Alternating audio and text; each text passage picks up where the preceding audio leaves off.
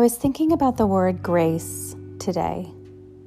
I see grace as a gesture, a kindness we offer others, but more importantly, ourselves.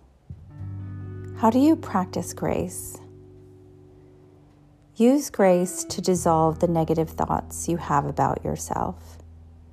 When life is messy, invite grace in. Grace is all around us. Grace allows you the opportunity to step back and get quiet and really take inventory of what's going on. It's waiting for you. Amazing grace.